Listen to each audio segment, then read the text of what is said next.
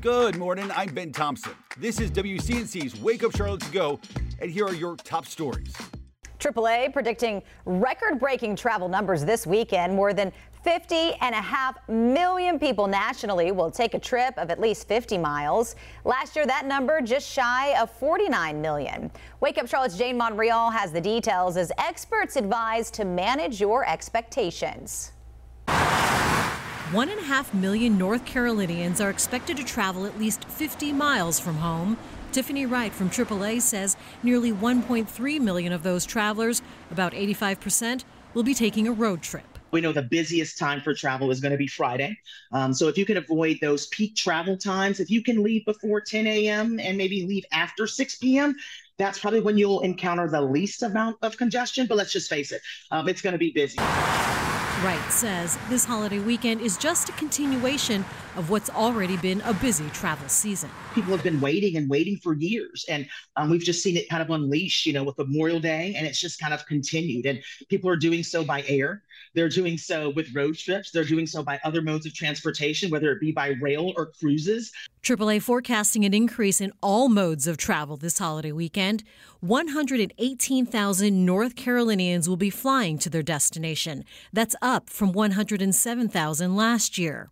And 70,000 by train or boat, up from 57,000 last July 4th.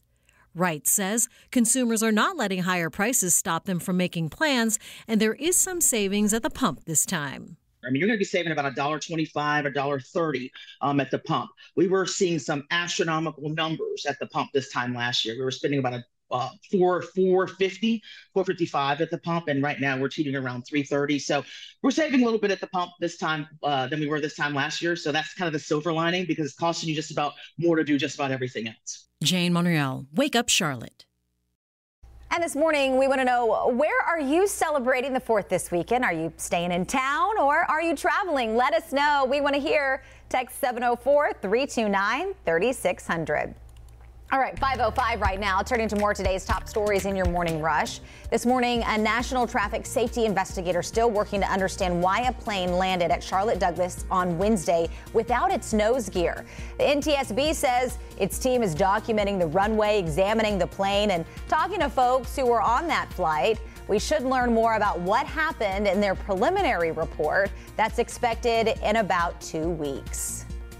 I'm Austin Walker with Wake Up Charlotte. Residents in Kannapolis still dealing with the impacts of last week's intense flooding. High waters forcing the evacuation of over 30 people in a mobile home park. And now some are telling WCNC Charlotte the city is telling them they can't have their trailers on that land anymore. I called the city multiple times and emailed asking for more specifics and clarification on when they need to be off that land, and they didn't get back to us. And we are still working to learn more. New this morning, a wildfire in eastern North Carolina now fully contained. Fire crews in Brunswick County say the fire that started 2.5 weeks ago has now been contained at over 15,000 acres. It all started when it was part of a prescribed burn in the area, and it got out of control. Nobody was hurt and no structures were threatened. Former President Donald Trump expected to visit the Palmetto State tomorrow. He will be in Pickens to celebrate the 4th of July and deliver a speech to supporters. We're told some South Carolina lawmakers will join him for the event.